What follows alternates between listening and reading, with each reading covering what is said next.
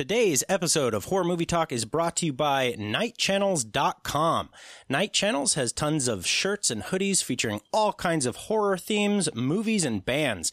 If you like scaring people with your attire, nightchannels.com is for you because a lot of this apparel is totally unique and hard to find, while also being graphic and disturbing.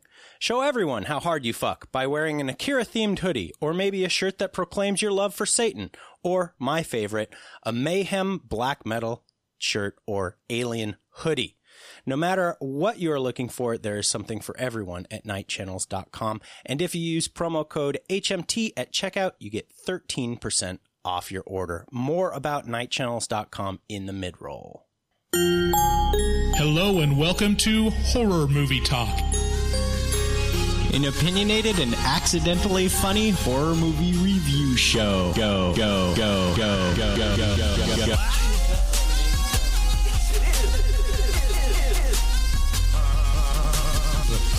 Let's go through the scraggly woods. He had no face! Horror! Sabrina, don't just stare at it, eat it. New theatrical releases always get priority. But we also review older horror movies, both good and horrible.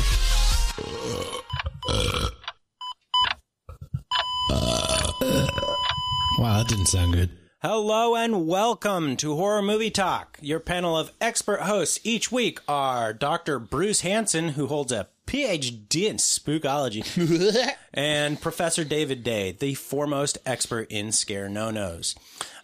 You guys, we got a great show lined up for you today. We have, but first you should check out our website, horrormovietalk.com. From there you'll find links to all of our social media. We post new episodes every single Wednesday, so make sure to subscribe to us and leave us a rating if you're on Apple Podcast. You can also call the show, leave us a voicemail with your opinions or, what you hate about the show at 682-253-4468. With us today, I have a very special guest from 13podcast.com. This is Ian Epperson. Say hello, Ian. How's it going, everybody? We're doing well. Thanks for asking. Can you tell us a little bit about 13? Yeah, so we are a spooky audio drama series. It's movies for your ears, scripted fiction shows. It's the old radio dramas from the 40s and 50s before television, but brought up to speed in the modern world. We tell spooky atmospheric stories, specializing in that kind of slow burn atmospheric feel. Yeah, that's really accurate according to the episodes that I've listened to, and you guys should really check out this podcast because let me tell you, they have good production quality and no burps. They edit all of them out. Yeah, they take a lot of care, and it's like they care about your ears, and then also they have some really entertaining long form stories that are they basically novellas kind of? Yeah, they're about an hour long. Our shortest one, I think, is 48 minutes. Our longest one is a two-parter that turned out to be 2 hours and 10 minutes. Yeah, I've had a good time listening to it. I mean, normally this is not something I seek out, but when I heard about you guys, I started listening to them, and I was only going to listen to one so I could just get the feel for it. But I'm going to be honest with you, there was enough scintillating sexy stuff in the one that I listened to that I was like, yeah, this is all right. I could listen to more of this. So yeah, you guys should check them out. Any place people in particular should go to find you? Apple Podcasts, Spotify. We should be wherever you listen to podcasts. Mm-hmm. Fabulous. So check them out. That's 13podcast.com is your website, if I'm not mistaken. That's the one. Cool. Well, we've got a great show for you guys today. Today we will be talking about The Dark and the Wicked. which came out in November of 2020, so just only a couple months ago. We'll start out by giving a brief review and our score for the movie. We do score on a scale of 1 to 10, 1 being terrible, terrible, terrible, 5 being totally average, and 10 being so good that it transcends genre boundaries. After we give our score, we'll get into spoilers and take a deeper dive into what we liked and hated about the film. And later today in the episode, we will be doing the second run of one of my very favorite games, Frankie McDonald or Horror Movie. So you guys should definitely stick around following the final recommendations. Is it going to be me against Ian on Yes. this one, since we have an actual player? I'm pumped. Yes, you're going to have to figure out if the clip Oh no, he can hear it. He can hear stuff. Okay, good. You're going to have to figure out if the clip I'm playing is Frankie McDonald, famed weather enthusiast, or if it's a horror movie. So, with that, let's get into it. We have been told that we needed to see The Dark and the Wicked by several of our friends and listeners, and I can kind of see why. This is a scary movie if paranormal subject matter is your thing, but if you're a slasher fan, you're probably Going to be bored out of your gourd. Yeah, you're probably going to be bored out of your gourd. I don't know. Actually, Ian, are you a particular? Do you have a particular subgenre of horror movies that you enjoy?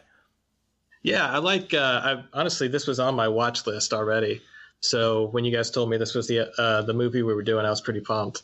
But I like the satanic. I like the occulty stuff. I also like the slashers.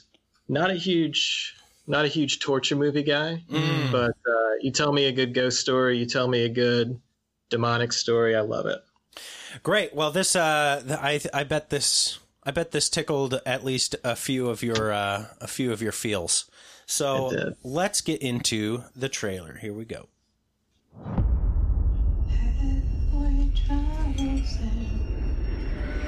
Temptations. Is there trouble in your what a family had?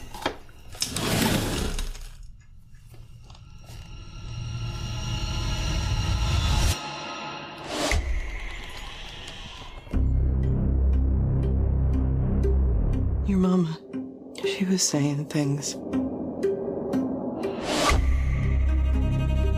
She would sit right beside him, just whispering.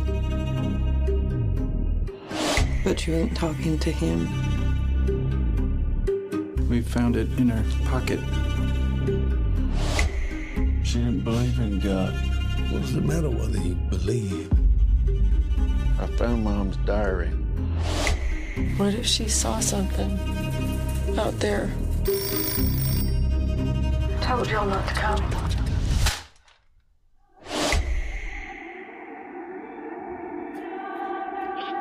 There are things in this world, horrible things, wicked, and they come for whoever they want.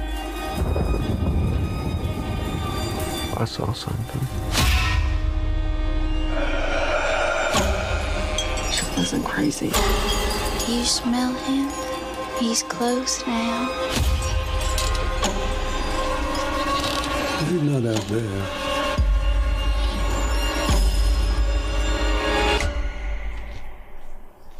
He's already here.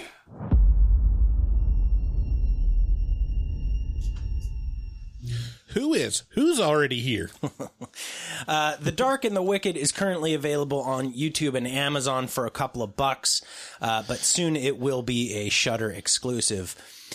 My synopsis for The Dark and the Wicked is that it's a story of a family of grown adult children, Louise, played by Marin Ireland, and Michael, played by Michael Abbott Jr., and their aging parents. Their mother, played by Julia Oliver Touchstone, has been taking care of their father, played by Michael Zagst, whose health is failing, leaving him non-responsive and bedridden. Mom has also been doing her best to take care of the family farm in an unmentioned American rural area somewhere in the heartland. It's in Texas. Is it? Yeah. I mean, that's where it was filmed, but I don't know if that's they mentioned Texas. I can't remember if they said the actual city, but okay. Yeah. Well, good to know. The kids are back at home trying to help their mother with the care of their ailing father, but Mom seems to be kind of haunted by something that creeps into the property at night, and so she seems to beg her children to leave. As the story progresses, we begin to learn about the family's lack of faith, and everyone gets more dark and wicked shit than they bargained for. My review for The Dark and the Wicked is this movie was directed by Brian Bertino, who was the writer and director for The Strangers from 2008, and the producer for The Blackcoat's Daughter. So if those are movies that you've seen and enjoy, this is actually pretty similar, and in kind of the ambiance and feel to those movies. I really enjoyed The Strangers from 2008. So. Also a producer on The Monster. Is that the one I'm thinking? Was that Monster from 2010? I think it's... No, this is a different one. Never mind. Right. I think it's Monsters from 2010. That's what I was thinking of. Yeah. So The Dark and the Wicked is a serious movie that doesn't offer a lot in the way of light moments or levity of any kind. It starts serious and spooky, and it does a good job of keeping that ramp going until the end. The settings are bleak and run down, and the characters are sad and in a state of mourning almost constantly. Add to that, there is something that seems to be preying on this family and trying to tear them apart, and you have a movie that might not be for everyone just because it's pretty intense and sad. With that being said, we here at HMT are pretty jaded, but this movie set my spook detector off more than a few times. The imagery is disturbing, the scares are not always easy to feel coming, and there are a few scenes that made me distinctly uncomfortable. The Dark and Wicked is a strong entry into the paranormal horror subgenre and is a must-see for anyone who really needs to be subjected to unpleasantness. What did you think about it, Bryce? It was good. It was really atmospheric. I wasn't blown away by it. Mostly just because there was less story than I'd like in terms of like interpersonal stuff. I mean, it was very simple in terms of the main characters. It's like they're all there from out of town and they're all mourning and trying to figure out how to take care of the farm and their dad after events happen. And it really reminded me of The Wind in terms of like the tone and like the dreadfulness and kind of the monster as well, right? And because it doesn't, or lack of monster, it never really shows anything. And the difference with this and The Wind is that there's just a lot more going on in The Wind. Like the characters were more filled out, like the situation was more filled out with like stuff happening between the characters and like and all that to serve as a backdrop to spooky ghost story. That's a good point. The Wind really was more story focused, and this was kind of you're on rails with them moment to moment, kind of, and there was not a lot of character development necessarily. There wasn't a lot of story. Aside from the things that happened, just occurrences. I mean, the characters are good. I mean, you get a good sense of who each of them are. And it's interesting, like some of the revelations, over time, but it just there wasn't enough for me. Yeah. But it's a good movie. I liked it. It's a really good one if you're into slow, like dreadful, paced, moody movies. You'll be into this. Like this is the type of movie that really relies on like the score. That's what I noticed is the music was really kind of the main character in this movie. Yeah, the music in this was on point the whole way through. It was very impressive. What did you think of the movie, Ian? I thought it was a good movie. I enjoyed it. I agree with Bryce actually on a lot there. I think the score did a lot of the work. The music department did some real heavy lifting for this. And that's not to take away from the acting or the writing, but it really was phenomenal in the tone setting. I also would have loved to have seen more character development. The scares were good. The scares came in from a couple different directions. The ones you can see coming, where they build up the music and it's dreadful and it's suspenseful. But then there's a few that come out of nowhere that surprised me, and I always like that. I will say at a certain point, I kind of wondered. Well, I don't know if we wanted to get into spoilers yet, but there was a little redundancy to it after a while, I think. Yeah, that's what I felt. That's definitely true. And you guys both kind of were able to flesh out what I had feelings about, but wasn't able to really describe fully, which is, this seems to be if you've seen Terrified or Aterrados from Argentina in 2017, it's a Shudder exclusive. That is it's just a scare factory. It's just like, here's a new way to scare you. Here's a new way to scare you. This'll scare you. And there's not a whole lot of, it's interesting in that it's fucking weird, but it's not. Yeah, they're all great scares. That's the thing. Like, I have no complaints about the scares. Yeah, no, same here. Yeah, but it's just this is just a factory of scares and unsettling imagery and themes and that kind of thing. And Full disclosure, I was the drunkest I've ever been while watching this movie, like literally. So it's not completely cloudy, but I don't remember many of the scares other than a few that just really stand out. So I'll be interested in hearing some of these. How the movie ended? No, I remember how. Oh, God damn. How did it end? Oh, no. But it's also a testament of, like, I'm still pretty good, still pretty sharp, because I remember Texas, and I was the drunkest I've ever been. Well, but you keep saying that as though it has tremendous weight, but you've never been terribly drunk. Bryce is an ex-Mormon. Yeah. And so the depths of drunkenness, I don't think Bryce is fully plumbed yet. No, I got to the point where at the end I was not feeling great, and I was like about 2 steps away from throwing up. Oh, wow. That's pretty drunk. Yeah.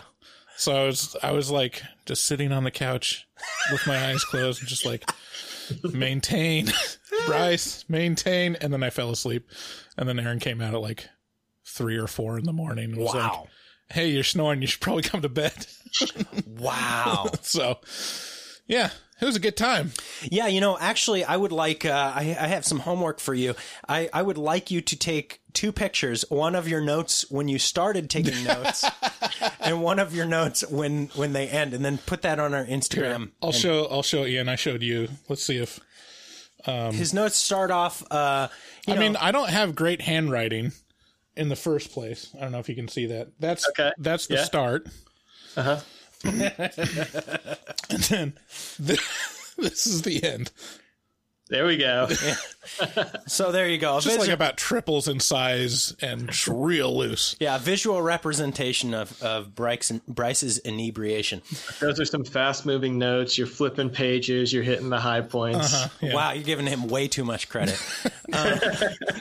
Okay, so my score for The Dark and the Wicked, out of 10, I give this an 8. It was so uncomfortable that my seasoned veteran wife just was like, nah, fuck this, I'm out of here. and that's a pretty good gauge. She could have handled it, but it would not have been pleasant for her. And frankly, it gave me some gross feels, which is appreciated. So, and like has been said so far, the scares were pretty good and came out of left field more often than not, which is a tip of the hat to this movie. So 8 out of 10 from me. What did you think, Bryce?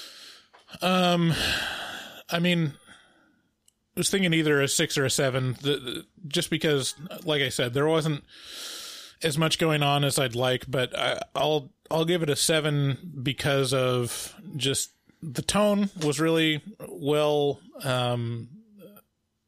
well executed, and also one or two scenes that were just, I mean, they're going to stick with me. Yeah. I mean, yeah, that's true. There are a few scenes in this. I mean, especially with Mommy. Yes. Yeah. Yeah. We all know what you're talking about. What did you think, Ian? What score are you going to give it? I'm going to give it an 8 too. Production quality was great. There was a lot of thought that went into the sound, and the podcast guys, we think about sound a lot, but I love movies that give me sound that I believe, but when I think about, I know isn't real. You know, when you flip on. I'm sorry. Go ahead.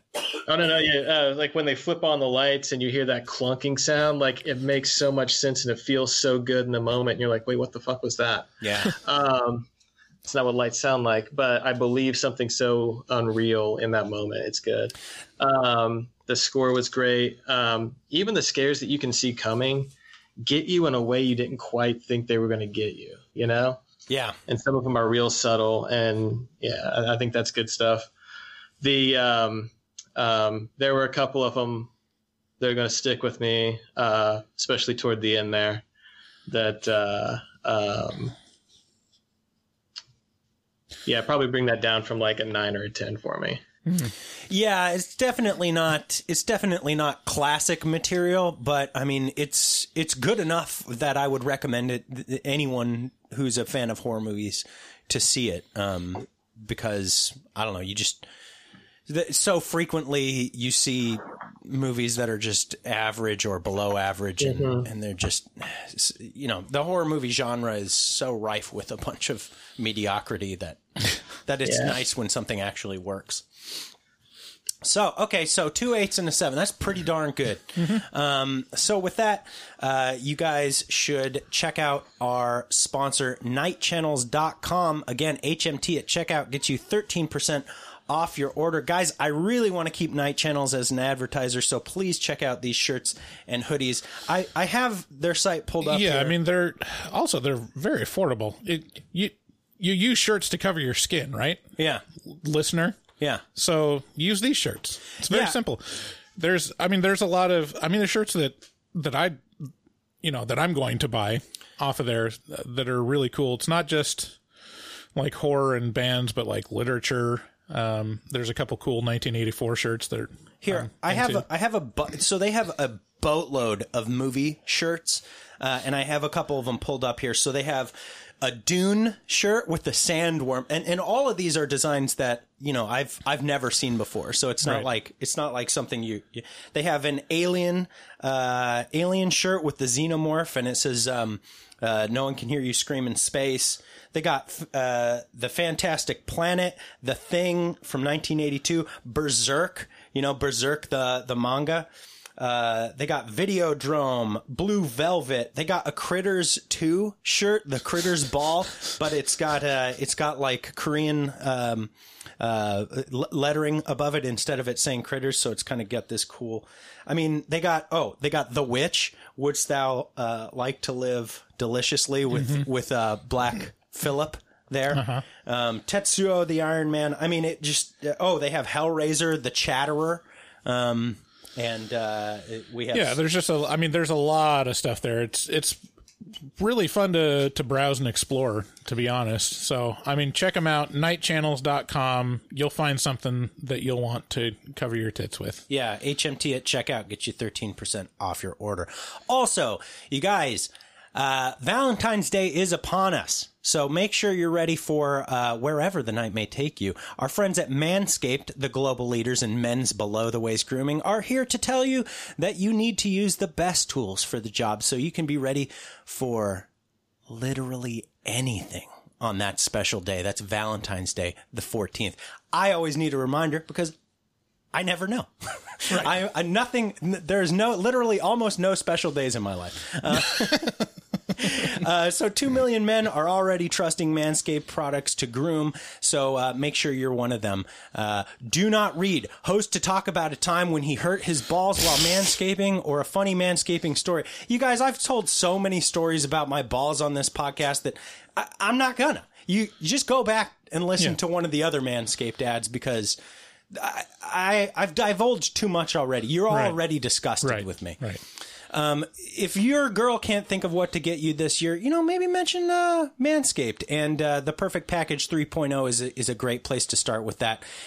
It's led by their revolutionary third-generation Lawnmower 3.0 trimmer technology, which has advanced skin-safe technology within it. So it's technology within technology. And it features a cutting-edge ceramic blade to reduce grooming accidents. Can confirm. I've tried to injure myself with this thing. Can't do it. Not going to be able to kill yourself with any Manscaped product, that's for sure.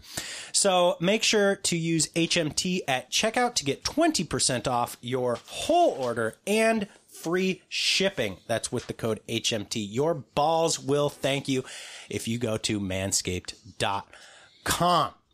So if you guys would like to support us, you can do so directly by heading on over to our Patreon at patreon.com/horrormovietalk. And from there, you can choose the level of patronage you would like to help us out with. And from there, you get access to our Afterpod, which is a whole nother series of podcasts that we've been doing for a long, long time, where we leave the mics rolling after the show and just talk a bunch about our lives. So, also, if you're if you would like to vote on one movie a month for us to review, that's another perk of being a patron over there at patreon.com. You guys should check out our resident artist, Dustin Goebel. He's a professional artist who you all know he fucks very hard. He also takes commissions for artwork from HMT fans, so make sure you contact him or at least follow him at dgoebel00. That's at DGOEBEL00 on Instagram, and make your artistic dreams come true. Tell him HMT sent you. And finally, if you guys would like to get a hold of us on the show, you can do so by calling 682-253-4468. Leave us a voicemail on there. Oh, and if you'd like a shirt or a sticker or something, well, I send you stickers if you sign up for our Patreon, so that's probably a real good way to do that. But you can also head on over to horrormovietalk.com/shop to get merch. Thanks again for listening, and let's get into spoilers.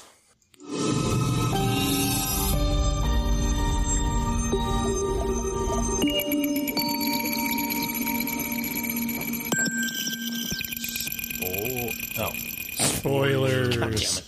Yeah, so I've had too much caffeine today already. I can feel myself just kind of levitating out of the chair. Levitating like the mom did. Oh yeah. So would you ever have a room full of a bunch of mannequins with heads on them? Like, I get needing mannequins if you make dresses and stuff, but the movie starts out with like the mom's craft shop, and there's just a tremendous amount of mannequins in this shop, and actually, it doesn't really get used for the rest of the movie, so it's kind of a red herring. Yeah.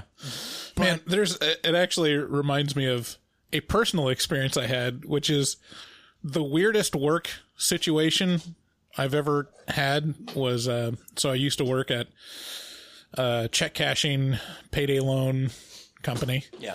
And one of the stores in Clackamas shared the building with a wig shop. Okay. And what was weird is the bathroom was in the wig shop, and the bathroom was in the wig shop? Yeah, so if you had to go to the bathroom, you had to go through the wig shop, and she was very particular about, she does not want us messing with those wigs. Ew! So, and it was almost never open, so it was always closed and dark and had, the security, on. So, if you strayed from the path of directly from the door to door of the bathroom, the alarm would probably go off. But there's something about being in a dark wig shop. Just all these all these mannequin heads in silhouette. Like, Jesus Christ. Ugh. Just running to the bathroom.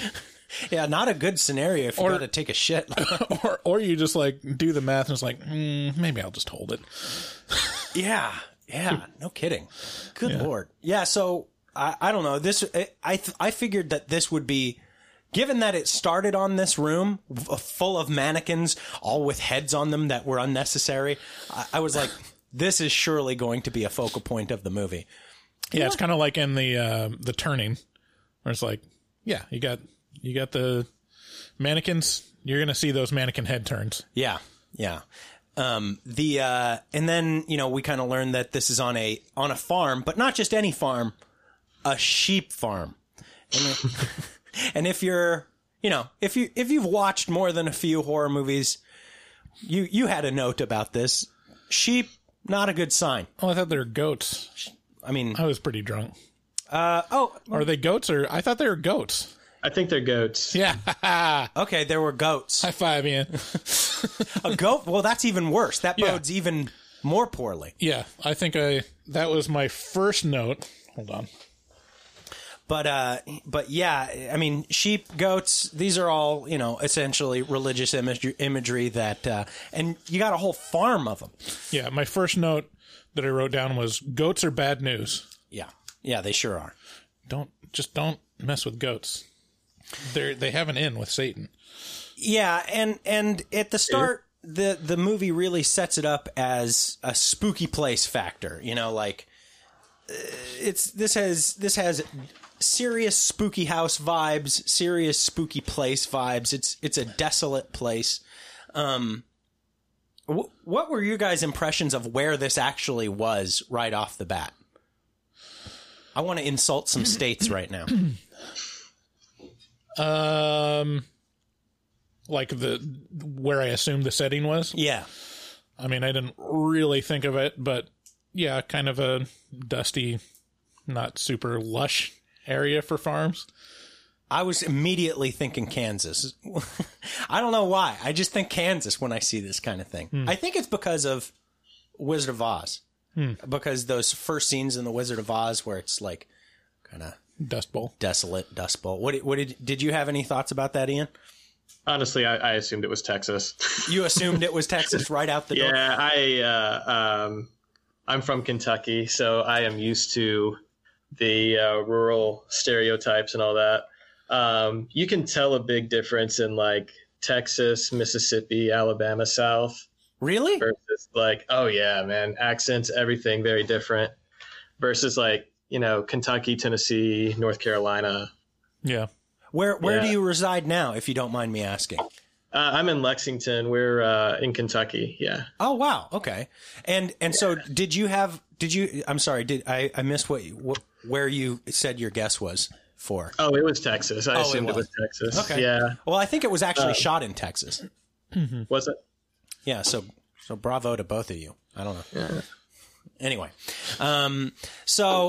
this movie has a kind of a running theme where it's got days of the week, right? So it's kind of marked into chapters or days, I guess you would say, days that are chapters. And we start on Monday. The two kids, Louise and Michael, they're clearly worried about their parents. Their father's health is failing. He's bedridden. And so they're kind of home to help with the care and upkeep of their dad. But it seems like something's wrong with mom. It seems like, and us as the audience, we're given clues as to, no, not, there's not necessarily something wrong with mom. There's something attacking the mother. At first it's in the barn with the goats. She's got all these little, trinkets and horseshoes and bottles and stuff set up so that. Yeah. Like a tripwire. Yeah. Like a tripwire that is intended to make sound. And this thing's going off constantly. Anytime you see this thing, it's like, oh God. Yeah. I don't know if that was is that a thing that's in a normal farm to just hear when goats are leaving, or is that supposed to scare the goats off, or is that just this movie thing? I don't know enough about goat farming to know whether that's weird or not. I would imagine it's meant to create a barrier that spooks things that are trying to come in at night. I see. Right? So if something walks into the barn, it's going to hit that, at least tap those and make jingle jangles and scare that thing. And the important thing is when the sister and brother come home, the mom is not happy. She's like, I told you not to come. Yeah. And so, you know, in general, when your father's dying and, you know, your mom wants you to be there in case he, you know, dies. Yeah. But not in this case. So that's, even just that, you know, there's something wrong. Because you get the feeling of like she's trying to protect them, or like it's a bad idea for them to be there because something bad is going to happen. You know, that was the vibe I was getting. Yeah, same here. Yeah, and that's kind of confirmed pretty quickly, right? Because she's, and I was trying to remember what movie this reminded me of. So she's at the cutting board. She's chopping up some carrots, and immediately, y'all probably know where this is going. So I think it's The Grudge 2020. Yes. That did this exact same thing. Yeah, with, what's her name? Lynn Shay? Is that what her name is? Yeah, I think it is. Lynn Shay. Very recognizable older horror movie actress that could have played the mother's role very well in this. But yeah, so she didn't want to be typecast as a finger chopper. I already chopped my fingers once this year. I'm not going to do it again. Yeah, so she's cutting up the carrot and immediately moves on to her own fingers, but doesn't just stop at, you know, cutting them off. No, she minced them. It's like cha-cha-cha-cha-cha-cha. Yeah, what kind of stuff really gets you in terms of scares, Ian, or making you feel uncomfortable? Does this body horror do it, or are jump scares more your deal, or? Yeah, I wasn't a big fan of the fingers, mostly because after reading the synopsis and it talked about waking nightmares, I was hoping that was a dream or some hallucination, and it was not. Yeah. What got me, though, I'll back up just a little bit to the intro with the mannequins and the goats, right? Mm-hmm. So the mannequins, the goats, and then there's that scene at the beginning just before the credits roll, the opening credits, where the chair ends up behind her. And I grew up in like that satanic panic period in the like 80s and 90s in an evangelical church, so I was like steeped in all this stuff. And I love that stuff now. It like fascinates me. But that empty chair behind her is like an occult symbol. Really? Something's there watching you. Huh. Something's sitting in that chair. So that really got me right from the beginning. I was like, oh, hell yes, this is going a direction I'm going to really like. That's so interesting. I had no idea that an empty chair had symbolism in it, and that it was enough to key you in on it. And there's 2 rules. Never sleep in a room with an empty chair. So throw something in that chair, and never sleep in a reflection. Wow. Or where any part of your body's in a reflection. This is fascinating. What are these rules to? Where is that? What handbook is this? One of our writers is like, really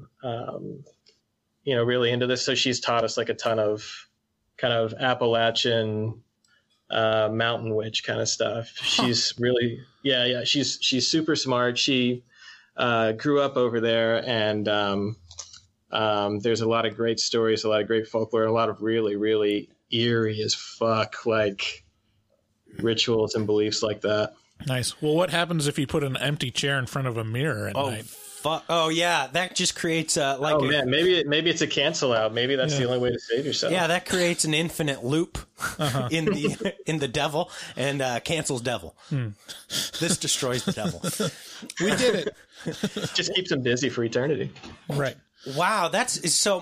The extent of my knowledge about Appalachia extends to the wild and wonderful whites of West Virginia.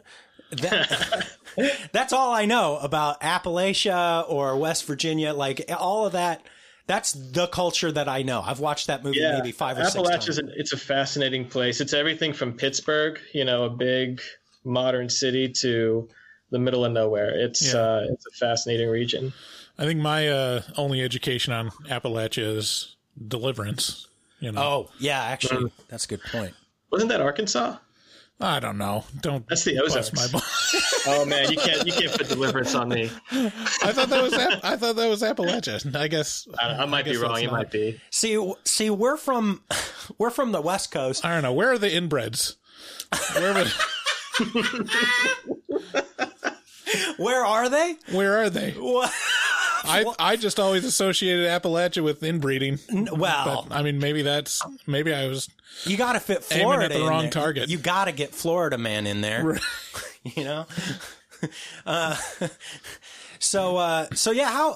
How much? Actually, you know, a couple of the episodes of 13 that I listened to included little bits and pieces of the Satanic Panic, which is pretty interesting. Is that something you write about often?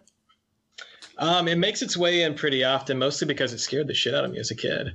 I was taught to be terrified of that stuff, and now I'm fascinated by it. It's also kind of I guess a little bit nostalgic in a weird way. I wonder how old are you? Are you a little bit older than us? I'm 38. Okay, we're the same age. Yeah, it's kind of interesting. Technically I lived through the Satanic Panic, but it wasn't a big deal on the West Coast to me. It happened on the West Coast earlier, though. Like it was like 70s and 80s there. Okay, like it made its way. I think this way. I'm from a little town, right? So everything happens like 10 years later there. Yeah. Okay. I mean, I grew up Mormon, so it wasn't quite the same culture. We have our own just set things when it comes to evil spirits, but they're not very dramatic, you know, and you never really hear about it or anything. Yeah, I went to a little church in a little town, and all the satanic symbols and TV shows and movies and Hollywood is like all a big satanic cabal or whatever. I grew up like in the middle of all that stuff. I mean, that must have been a heyday for teenagers. Just completely fucking shit up. It was like, all you got to do is you draw a pentagram and then everyone's going to lose their fucking mind. Yeah, just write Hail Satan on a wall. You got him. Yeah. Got him. Oh, yay, David. Yay. Yeah, so we cut to Tuesday after Mom has cut off her fingers. Cut to Tuesday. And she's there hanging in the goat barn. So the kids stumble upon like the remnants of her tremendous traumatic finger injuries, and they go looking for her and find her hanging in the goat barn. But the thing that struck me immediately about this scene was there was nothing kicked over. There was nothing for her to get into the rafters with. Not that she was a tremendous amount off the ground, but you need to get higher than the ground. Yeah, I mean, they mentioned that later. Like, it's really spooky that there's no way for her to climb up there. For me, I'm like, well, she probably just climbed up to the rafters and crawled over on top.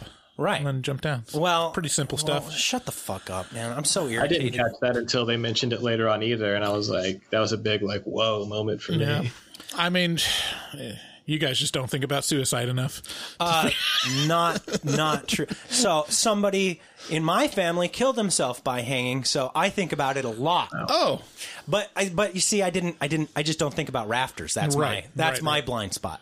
Right. I thought as a former electrician, you would have been thinking about. No, didn't even think about rafters, crawl spaces. I know. It's fucking weird. Right. Anyway, so Tuesday is a rather short day in the film, and we move on to Wednesday.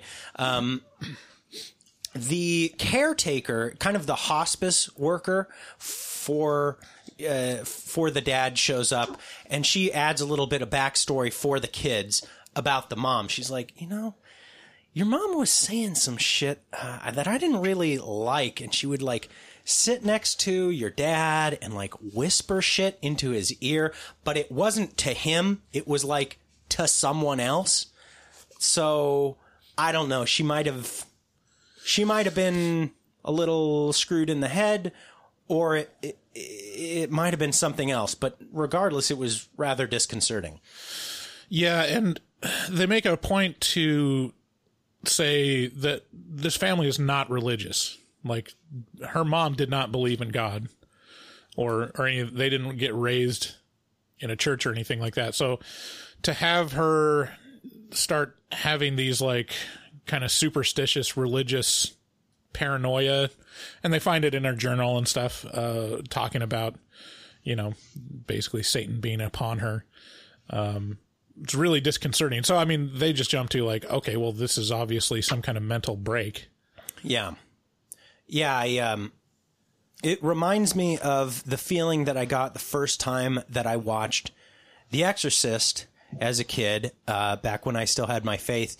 And the feeling was terror that maybe I didn't believe. Like, I believed in God, but maybe I didn't believe, or maybe I didn't believe enough, or something like that.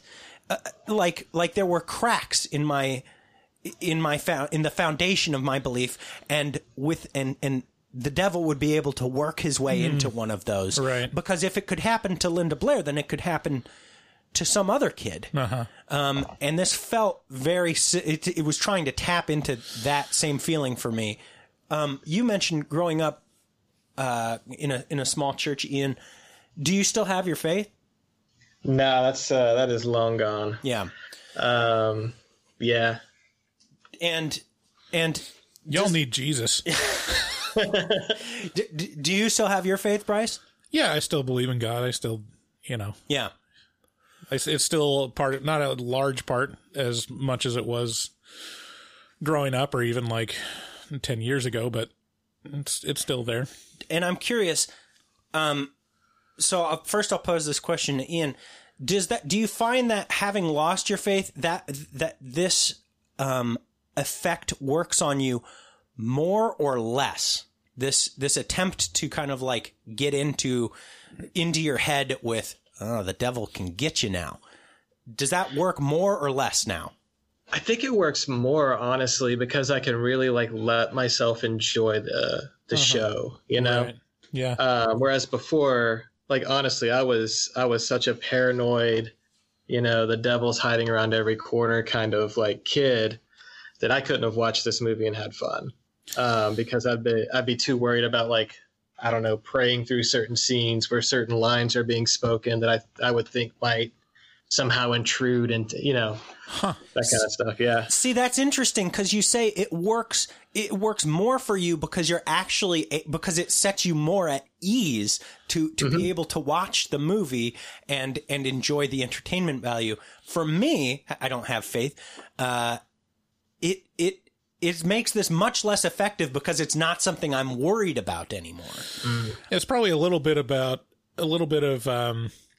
when you're religious and you believe in these things, that it is an actual threat, that like Satan, is actively trying to attack you and get your soul, that when you watch a movie about Satan, you have to compartmentalize it because you're like, no, this is fiction, just to be sure.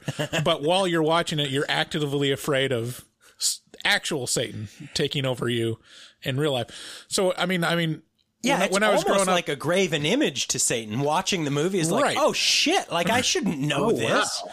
Yeah, because I think about that. Like, kind of the guidance was don't like indulge in these dark things. Right. Like you're kind of inviting trouble by engaging with it at all. And I remember probably the biggest boogeyman, if anything, about this stuff was like, absolutely never ever fuck with a Ouija board. Just like, don't do anything, because that's literally just inviting something in. And you hear all the spooky stories of like, every time, basically any story that involved a Ouija board involved like, something real bad happening, and it's like, oh, well, no, Satan took you. Satan take the wheel. Yeah, that's interesting. It's interesting how it kind of. So, how does it do for you now? I mean, that's still all in there. I don't necessarily believe it. It's like it's compartmentalized again. Yeah. It's like it's being able to hold two beliefs. Yeah. That are contradictory in your head at the same time. Well, being adult jaded too kind of probably helps. Right. Because if someone was to break out a Ouija board, I'd be like, okay, it's just us moving this stupid thing around letters. Like, there's nothing. It's obvious what this is. But also it's like, see, yeah, what about Mr. Howdy? Yeah. We can be inviting Mr. Howdy in. I don't think I could do a Ouija board. I think I would. I mean, I don't know. I did a Ouija board once, and it was so ingrained with fear around it that like when we left the house, I wouldn't let me or my friends go back in the house because I thought there was something spooky in the house. What's the right way to discuss doing a Ouija board without sounding silly? Because playing Ouija sounds wrong too. Yeah, playing Ouija sounds wrong, but when you say do a Ouija board, it sounds like you're doing drugs or something. I don't do. Ian, you're the expert. What's the proper nomenclature for doing Ouija? I don't think I'm an expert. I don't know. I'm probably more on your side with the Ouija board. Like, you do the Ouija? No, I don't know, man. Like, perform Ouija? Perform Ouija. I like that. I don't think I would do it. Yeah. I think that's one of them that's still just really ingrained in there.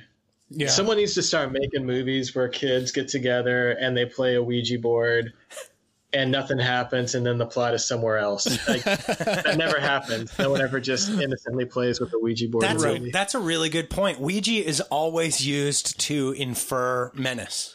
It'd be great if they like played the Ouija board, nothing happens, and then later in the night they play the game of life, and then all this weird fucking shit starts going down. Like, oh no, your dog died, and all of a sudden in the corner, like Poochie just went. Oh shit! That would be. That's a really good idea. Patent pending, trademark, copyright.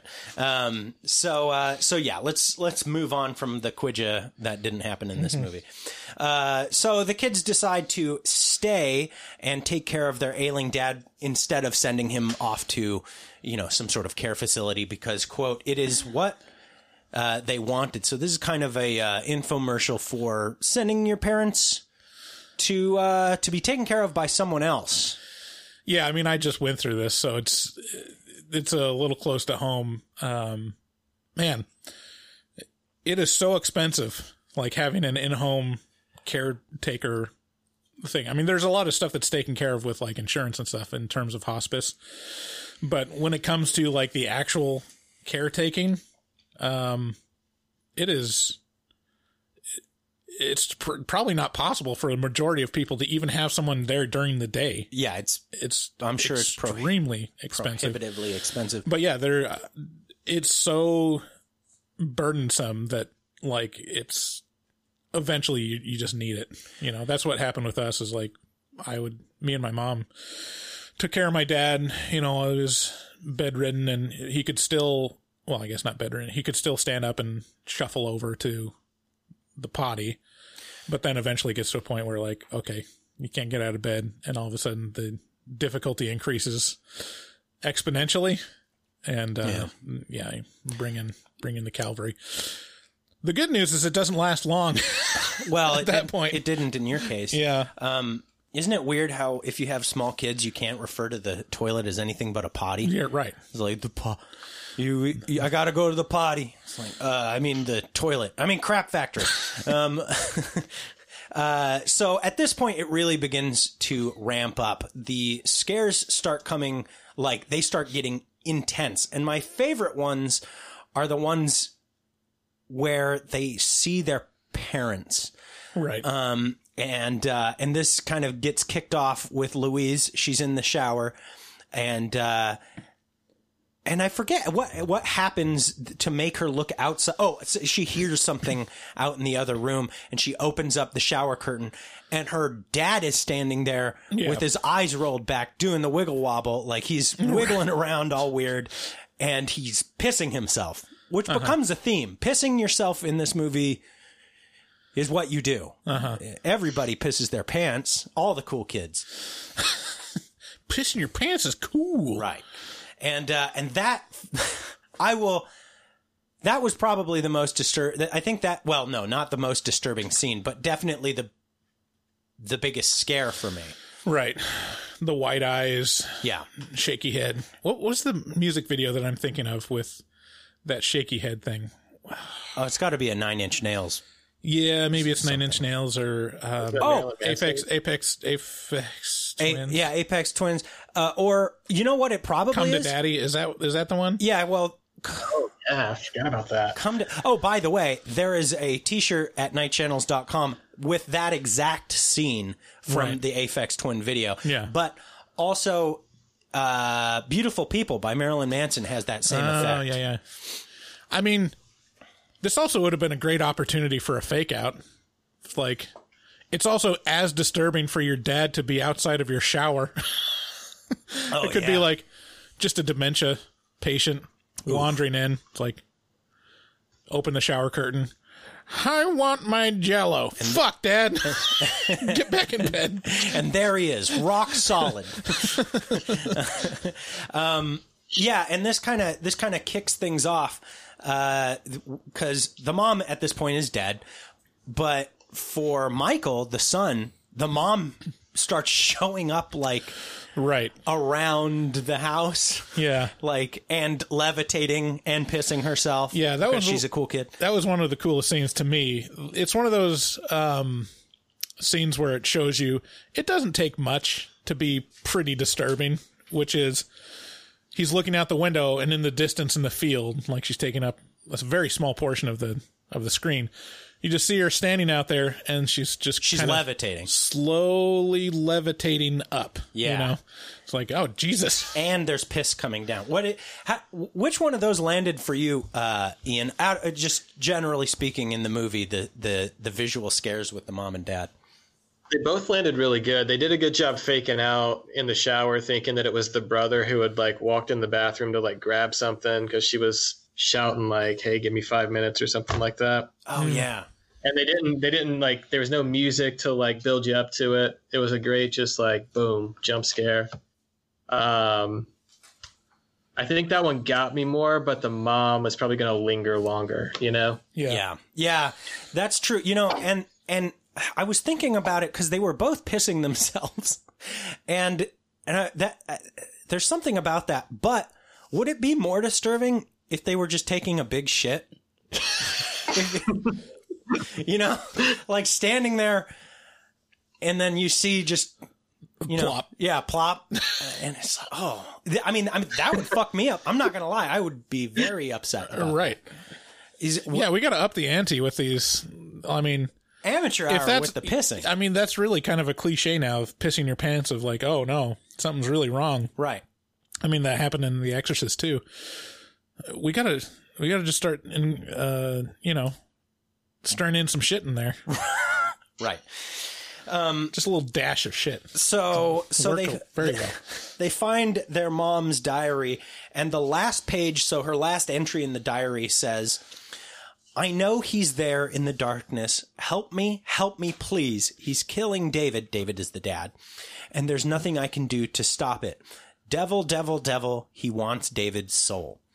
And I love this. I love the reference to. Yeah. Also, my favorite Bowie song. What? Devil, devil. Oh, no. Is that right? Is that the line? No, it's not. I don't think it is. What is the line? What's that song that I'm thinking of now? Yeah, Rebel, Rebel. Oh, that's what it is. Yeah, there it is. Yeah.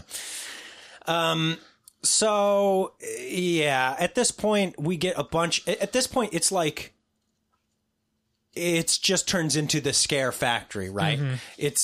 It's imagery or tension at night. Spiders start crawling out of the dad's mouth at one point while Louise is taking care of her dad, and she sees this. It looks like one of the little spiders from Arachnophobia, which is a very specific like spider look. Uh-huh. And they keep kind of like running out of his mouth. That was really effective for me. I love was a nice little touch where, because this is kind of the introduction of like, okay, stuff is, they're really starting to like hallucinate pretty bad, but they don't want to reveal it to each other. Right. You know? So like, this is the scene after, or the ending of the scene where her brother comes in and is like, "What's wrong? Why are you screaming?" I was like, "Oh, I saw a spider." It's like, that's not quite what happened, but you know, kind of want to undersell that you're going insane. Yeah. Yeah. I'm curious to find out. So the first time we get to meet the priest, What was your feeling initially about the priest? This priest shows up to the house, and he begins telling the kids, "Hey, you know, I tried to reach out to your mom." But what was your feeling the first time you saw that priest? I got like a real menacing vibe from that priest, like right from the jump. I did too. He was really unkempt, and he seemed dirty. Yeah. Did he have a hat on? I think so. Yeah. Because yeah, I'm getting real like what is it? Kane vibes. Is that who it's in Poltergeist 2? Oh, yeah. The Poltergeist 2 priest, and 3 actually technically. The wide smile man. Yeah. Yeah. I don't know. The priest showed up, and he immediately felt off, but he didn't do anything that was. He basically said, y'all need to find Jesus, and then and that's if you don't think that the devil did this to your mom, you're wrong. Mm-hmm. And then he left. Mm-hmm. But then he shows back up at like 3 a.m. after. I think this was the time when the lights got turned on and off, or got turned on several times. Okay. Now we need to. I'm sorry. I'm jumping around here a little bit, but I was so irritated at the point where Michael's in bed, he's asleep. It's the middle of the night. The lights turn on and it wakes him up, and he just gets up and goes to turn them off. And I was like, if the fucking lights turned on in my room in the middle of the night, there's no way I would go back to sleep. I would be looking everywhere to find the source of that. How did that strike you guys the same way? I was pretty faded at this point, so I honestly don't remember it. What about you, Ian? Yeah, it got. I don't know. Yeah, I honestly, that went over my head a little bit. Yeah, I didn't pick up on that. Because then he goes to bed and the lights turn on again. David's kind of hyper vigilant when it comes to this stuff, and if something's that overt, like that's just not going to fly. No. The thing that's probably the most unrealistic for me is like if the lights came on in the middle of the night while I was asleep, I would lay there trying to close my eyes hard enough to fall back to sleep because I have a 2-year-old. And try to ignore the lights. Yeah, right. So it would take me 10 minutes to get up and try and turn them off. Dude, that which brings us to another. So we all have kids of similar ages. Having kids is like having a horror movie in your house, especially if they're not in a crib. They just get up and walk around the house wantonly at night, and it's like, oh, yeah. And there's like almost a phase of toddlers where they just go through a real like unintentionally menacing phase where you're sitting there in a dead sleep, but then you like feel the like light breathing on your neck, and you jerk from awake, and you just see this child looking over you like it's just planning something. It's horrible. It's the worst. My daughter won't do it anymore because she has shocked me awake. And my reactions are so violent. I turn into Bruce Lee every time I get woken up. She's just tired of getting thrown into the wall. So yeah. But, so as it turns out, the priest shows up again at night, and he kind of says, you know, you guys should come outside. Come on outside. Oh yeah. And after the next day, and the next day she gives him a call. She calls his card, and he's like, who are you? What? How'd you get the number to my hotel room in some other state? You know, I'm in like Chicago or something like that. Who are you? And she's like, well, you gave me your card. And he's like, I'm in Chicago. I haven't left here. So it wasn't actually the priest that showed up to their house. Spooky. Yeah. Yeah, this was actually my favorite scare of the movie. Yeah. The sound on it, his voice when it comes, what's he say? Yeah, he's standing out there. It's a big buildup. You're expecting something, right? and they come at you with something more subtle than you're expecting, but that subtle, I don't know, something in the way they did the sound of his voice. When he delivers that line was real great. I love that. Yeah, there's a lot of restraint in this movie because it never shows the thing necessarily. Right. And when it does show the thing, it's through possession, kind of. Right. It's whatever this heinous thing, and it's hinted at that it's actually Satan. Just possesses the people around them, or makes things up out of thin air. So their senses, they can't trust them because now there are no rules. Like if there's a person that shows up, it very well could be a real person, but it just as reliably could be whatever this thing is that's haunting the house. And they hear wolves every night outside. This is a constant theme of howling. And that kind of signals the arrival of whatever this is. I love that, Satan his mission is to, destroy humankind and have all of our souls. And he does this by targeting a very, very, very small and insignificant goat farm in Texas. Yeah. It's like, just got to get them one at a time. That, and also just like at a certain point, how many more people can come to this door, Right. I don't care if it's Texas in the middle of nowhere. It's still 2021. You call before you go over, right? Right. How many people just show up at this door that you've never met before, and you're just like, oh, another person I should give the benefit of the doubt to.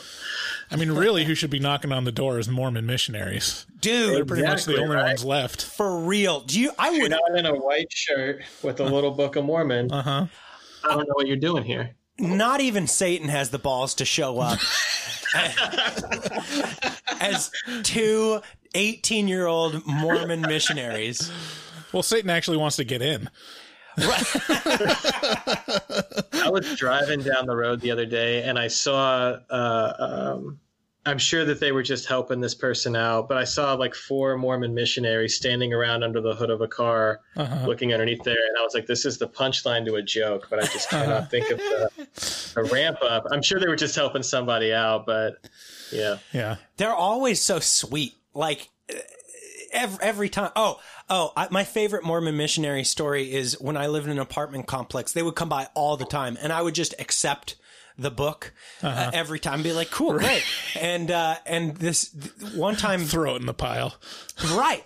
I think everyone has a Book of Mormon pile in their house. And one time it was very strange because 2 girls showed up, and I was like, that's different. But they were like, have you heard of? And I was like, oh, yeah, one moment. And I went and got all my books of Mormon, including like ones in Spanish and like German and shit.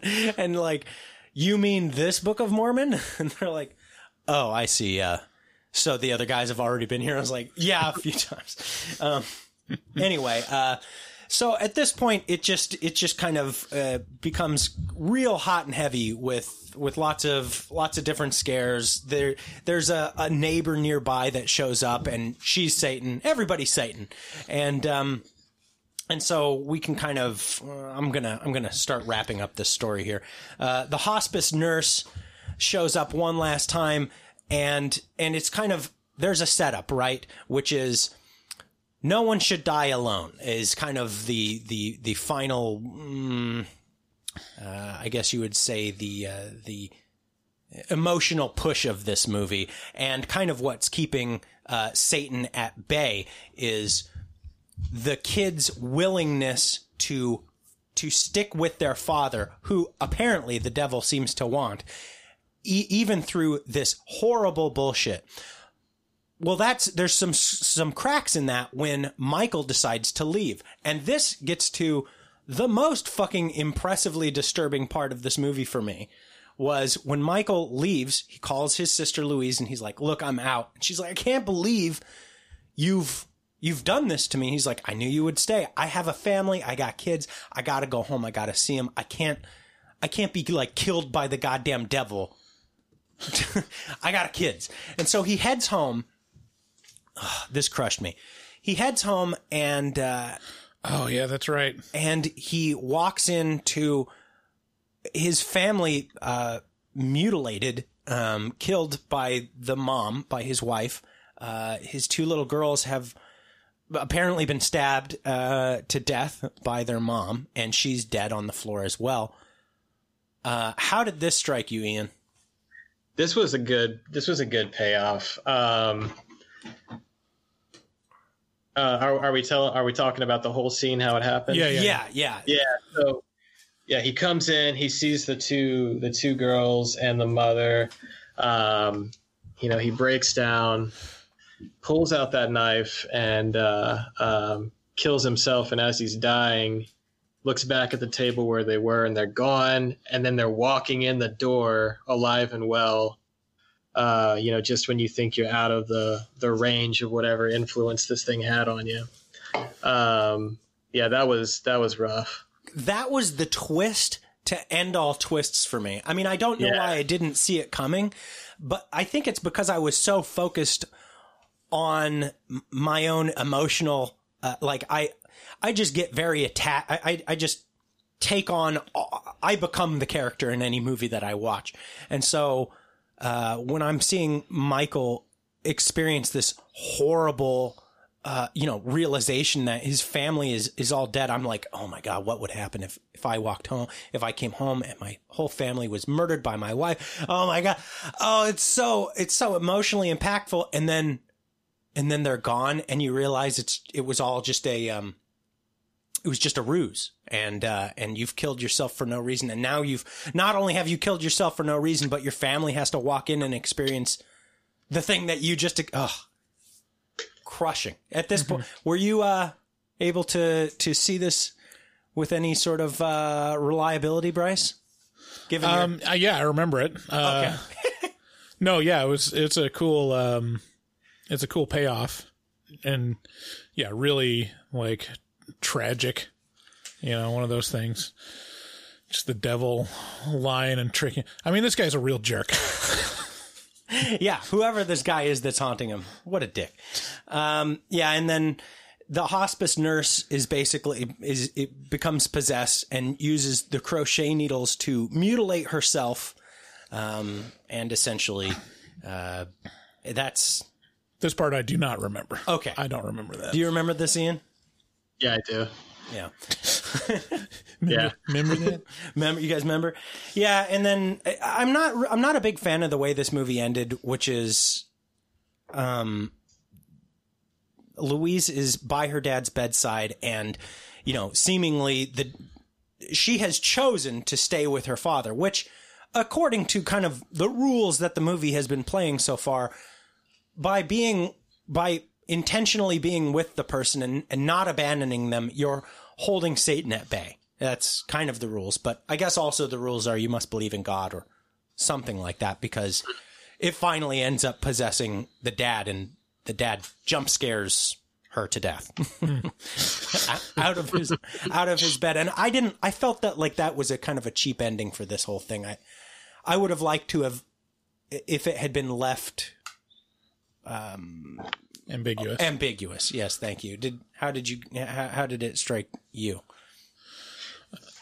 I don't really remember the ending very much, but if I were to choose an ending, I'd probably just end it with the dad's death and then nothing else happens. It's like it was something related to him specifically, and then now it's gone, which would be more devastating, because then you're just left. Yeah. You're the lone surviving person in your family. Yeah. And you just lost everyone. Ugh. And now, well, you made it through. You didn't kill yourself. You didn't get possessed by the devil, but good luck with your life. That would have been more dreadful. That would have matched the tone a little more, I think. Yeah. What about you, Ian? Yeah, that's honestly what I thought was going to happen. I thought we were going to have kind of the father dying and kind of have that death rattle scene, and I don't know, maybe lights coming on or something that sends some music to symbolize that it's all over, and she's kind of left with the wreckage of it all. But that is not what happened. Yeah. She was, in fact, jump scared to death, which is a phrase I'm going to use from now on. I'm stealing that from you. Yeah, I actually skipped over one of the more impressive scenes in this movie, which was the goat mutilation. Oh yeah, I forgot about that. The whole herd of goats just gets absolutely massacred by something at night, and but kind of the scene that fucked with me on this was the way they learn about it, which was a single goat comes limping back to them, minus a leg, and it's just it's bleeding pretty good, as you would if you lost a leg, and that goat. I mean, surely they found a goat with 3 legs and then make-upped it up. But for some reason, mutilating live animals and just the imagery behind it, it always fucks with me. So, I don't know. Anyway, so final recommendations for this movie. Do you guys have any opinions on who should watch this movie or who should steer clear of it? Yeah, I mean, if you like the occult, like possession type movies or just dark, moody movies, is definitely one to check out. I mean, I think if you liked Blackcoat's Daughter, this is very similar in like pacing and tone. So like, if you're bored and you didn't think there was enough happening in Blackcoat's Daughter, there's more happening in this in terms of scares. But yeah, pretty much the same mood, in my opinion. Yeah, absolutely. What about you, Ian? Yeah, I would honestly, I don't think I have anything to offer past that. Yeah, that's a pretty spot on. Yeah, I agree. If you guys, I don't know, like this movie definitely does a thing that I'm not a super big fan of, which is this unrelenting sadness. It's just this no break from the horrendous like situation that everyone's in. I like a little bit of the Steven Spielberg like light levity for a moment. It was just kids with a shark fin. Yeah, exactly. No, spooky fun. Right. Maybe I've just seen too many Steven Spielberg movies lately that I'm like, I really would like a joke thrown in every now and then, but yeah. So yeah, I eat this shit up. Like when it's just unrelenting sadness, I'm like, Oh, really? Yeah. Is that so? Like, I don't know what it is. It's kind of one of those things where, like, I realize, yeah, Aaron never wants to watch these movies with me, mostly because they're just fucking heavy. They're heavier and they're sad. Like, there's I don't know why. It makes me feel, deeper than other stuff. I mean, it's so rare to find a movie like Lion where it's devastating and uplifting. Yeah.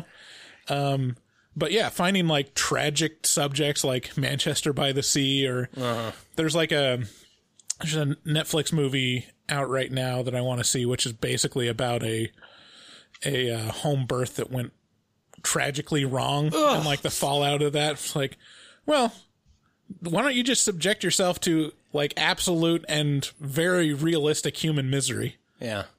Like, yeah. More of that, please.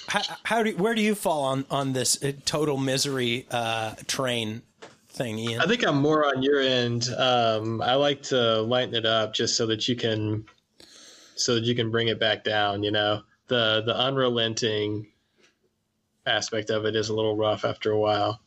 The good thing is it's like a 90-minute movie too, so it doesn't keep you running for too long. But if this were a 2-hour movie, it would have gotten pretty heavy for a while. Yeah, I absolutely agree. If you're gonna stretch a movie to 2 hours long, it better be worth it. With that, let's move on to Frankie McDonald or horror movie. So we've played this game once before. It was a huge hit from me. I enjoyed it a lot. So we're gonna play it again. God damn it.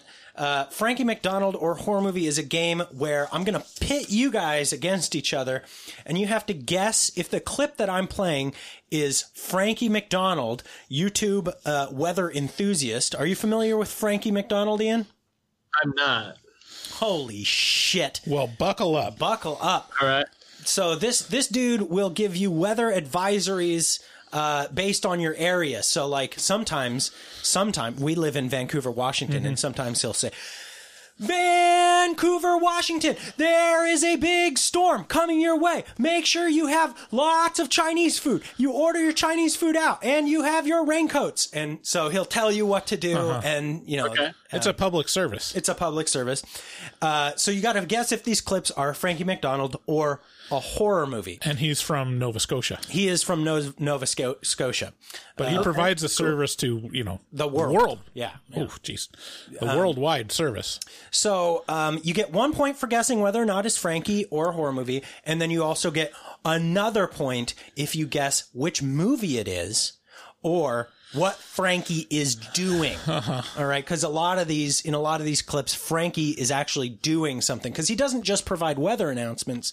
He also has entertaining videos that are just solely meant to entertain. So, without, are you guys any questions? No, I think we're good to go. Okay. So here is the first clip. Is this Frankie or a horror movie? Here we go. It sounds like a spaceship is coming.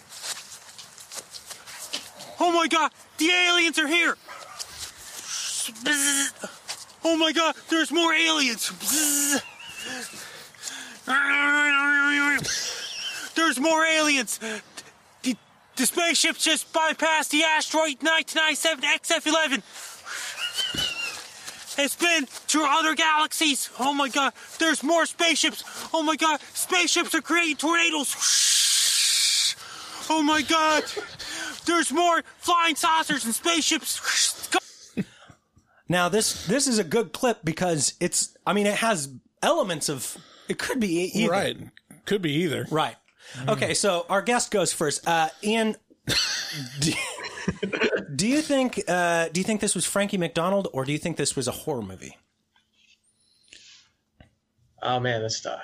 Yeah. I didn't hear any sound behind it, so I'm going to think it's Frankie. Oh, okay. Yeah, no, that's taking cues, kind of professional. Oh no. Did I do it wrong? What's that? Oh, no, you're good. Okay, so Bryce, what do you think? I'm sorry, I didn't ask him the qualifying point. And so you think this was Frankie, and what do you think was happening to Frankie? Oh, yeah. Wow. There were aliens and tornadoes. I think he's up on a high place looking out over something. I think that's a qualifying answer. Okay, Bryce. Yeah, I also think it's Frankie McDonald, and he was embattled by alien spaceships and trying to shoot them down. Yeah, I'll accept that. Yeah. The alien spaceships were creating tornadoes. You're both right. All right, 2 points for both of us. You both get 2 points. Okay, here's one of these days Frankie's going to be in a horror movie and it's really going to fuck up this game. Dude, Frankie has action figures now. You can buy a Frankie doll. You can buy a Frankie action figure for real. Like wow. He's had something like 30 or 40 appearances on different weather stations around the United States and Canada. Wow. Yeah. He's a big deal. Okay, here is our second clip. Is this Frankie McDonald or a horror movie? Oops. Oh, I got it on set wrong. Here we go.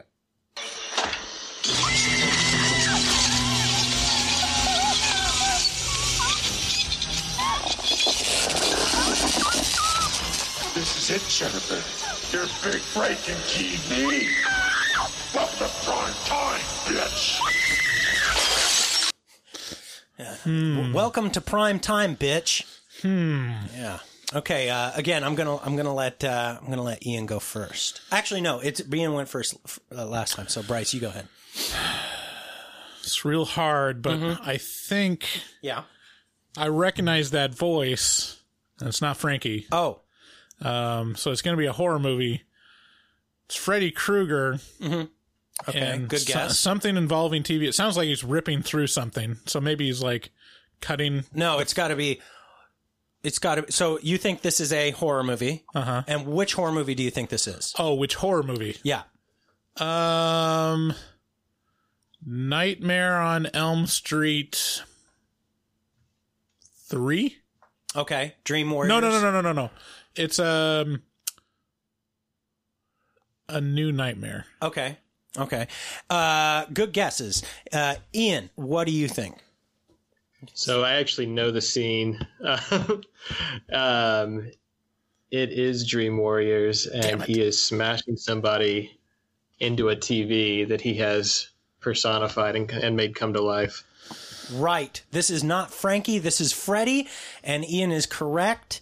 He gets the extra point. This is Nightmare on Elm Street 3 Dream Warriors. Wow. Yeah, this is one of the most iconic Freddy scenes. See, that's the thing. Like, never change your answer on a multiple choice. No. You're always right the first time. Yes. Yeah, exactly.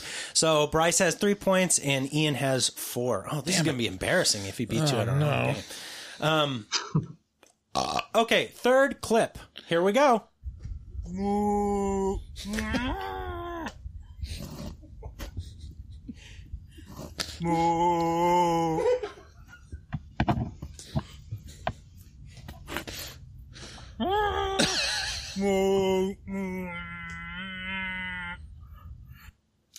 Okay, Ian, do you think that was Frankie McDonald or a horror movie? I think I'm going to go with Frankie. Man, what is he doing? It's a good question. It's hard to tell. That's a good question. Is he opening a jar? Okay. Okay, good guess. Yeah. Bryce, you go ahead. Yeah, I mean, I need to try to pull ahead. Would you like to hear the clip again, or? No, I can remember it. So I'm hearing mooing. I think this is a horror movie. Oh. And it's fire in the sky. So it's like the aliens, right? Picking up the cows, mutilating the cows or whatever, right? As they do. Well, I can see why you might think that, but no, I'm afraid Ian. God damn it! Ian is right. This is Frankie McDonald, but he's not opening a jar. He's pretending to be a cow. All right. Yeah, he is saying moo. So 1 point awarded to Ian. I can't remember how. I think he has 5 points now, and you have 3. All right. Fuck. Yeah. Do you have a pen so I can keep? This is really important. I have to keep track of. Thank you. Okay, so Ian, I'm gonna have you down with 1, 2, 3, 4, 5 points, and Bryce. How many questions are left? 3. Do I have a chance to pull ahead? Oh hell yeah, yeah. There's 4 clips left. Here we go. Number 4.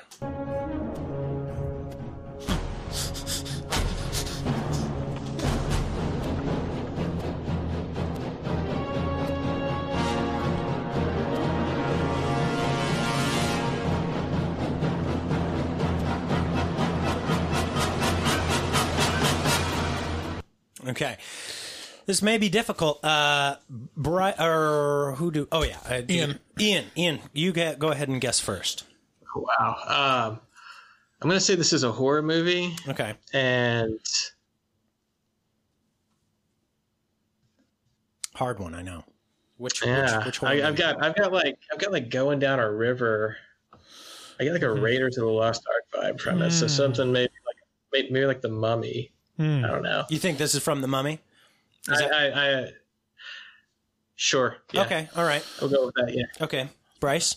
I also think it's from a horror movie. This is almost cheating because we just reviewed this movie. It's Jaws. We didn't just review The Mummy, so yeah, you're wrong. No. Yeah, no, you're right. This is So 1 point for Ian. It is a horror movie. 2 points for Bryce. So Bryce is now only 1 point behind. Bryce has 5 and Ian has 6. Okay, great guesses. I like them. Okay, here is the 5th clip. Here we go.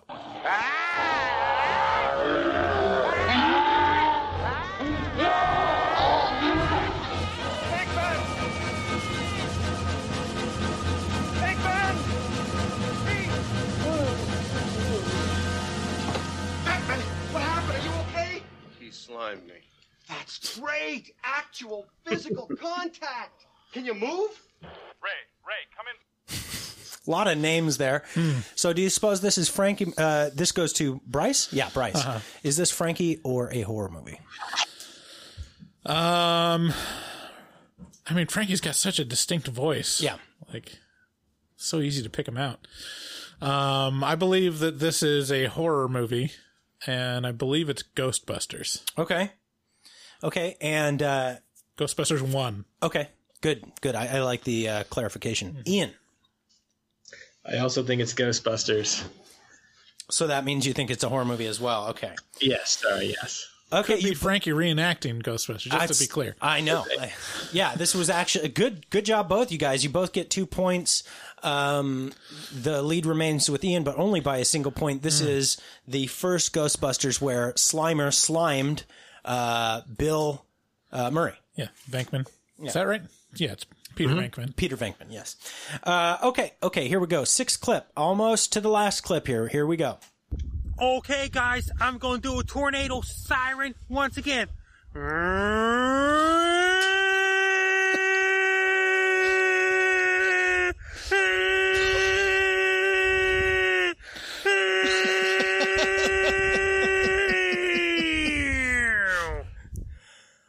Okay, Ian, was that Frankie McDonald or a horror movie? I think that was Frankie. And what do you suppose Frankie was doing there? He seemed to be imitating a tornado siren. Okay, that's a good guess. I don't know if it's correct yet, but I agree with Ian. It's Frankie imitating a tornado siren. Okay, this is really going to come down to the last question because you guys are both right. That was Frankie McDonald imitating a tornado siren. Okay, here we go. Okay, this is for do they have tornado sirens where you're from, Ian? Oh yeah. How accurate was that imitation? Ours are more like they have more of an air raid siren kind of quality to them. Can you imitate it? I cannot. Oh, come on! Oh. This is what the fans want. I know. Damn it! But how often do you end up hearing them? Not too often. What is that, like once a year or like once every couple of years? Once a year, maybe. Oh wow! I never experienced anything remotely like that. On the West Coast, it's just earthquakes, really. Mm-hmm. So, yeah, that terrifies me. It doesn't scare me because they almost never happen. Mm-hmm. Almost. Okay, so final clip. Ian still has a 1-point lead, so it's really coming down. You can pull it off. Here we go. Final clip. Frankie or horror movie? Okay, guys, we're going to do a guy being surrounded by wasps and dogs. A lot of wasps. There's German Shepherds, golden retrievers, and Pomeranians. They're jumping on me. I better run. There's a lot of wasps. The dogs are jumping on me. More dogs. There's a lot of... That clip goes on for 2 minutes. Okay. I think it's Bryce's turn. Yeah, Bryce. Yeah, I mean, it sounds like a horror movie. Mm-hmm. But the fact that the narration of everything that's happening, it feels more like Frankie McDonald. Okay. So I'm going to say Frankie McDonald, and in this clip, he's being attacked by wasps.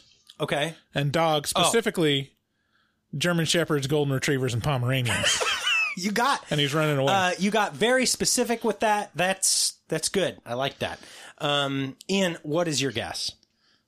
I agree. I think specifically, though, I'm going to go with Golden Retrievers, a little Jack Russell, and Yellow Jackets.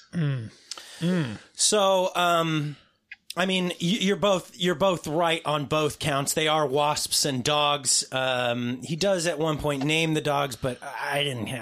We're not getting into. So I'm sorry, Bryce. Ian wins by 1 point. He has 12 points, and you have 11. But I mean, to be honest with you, we're all winners because who doesn't love a good rousing game of Frank McDonald or horror movie? Right. Yeah. Exactly. So. With that, thank you very much for listening to Horror Movie Talk. We sure do appreciate you. Special thanks to 13 Podcast. You can find them at 13podcast.com. Ian Epperson, thank you so much for coming on our show. I really appreciate it. Thanks for having me. Yeah, and would you like to give any final plugs? Just find the show wherever you listen to podcasts, and I would love to have you. Yeah, so you guys, thank you so much for listening. Share this episode with a friend if you'd like to help us out. Also, you can help us out financially by shopping on Amazon after you go to our website, horrormovietalk.com. NightChannels.com and clicking on the link at the top of the banner. It says buy stuff on Amazon, and just bookmark that link and use it to, to do all your Amazon shopping every day that you buy bullshit on Amazon. A little bit of that'll go to us. Of course, also you can support us by heading on over to patreon.com/horrormovietalk, become a patron, get a bunch of stickers and a thank you card in the mail that's somewhat demeaning to Bryce,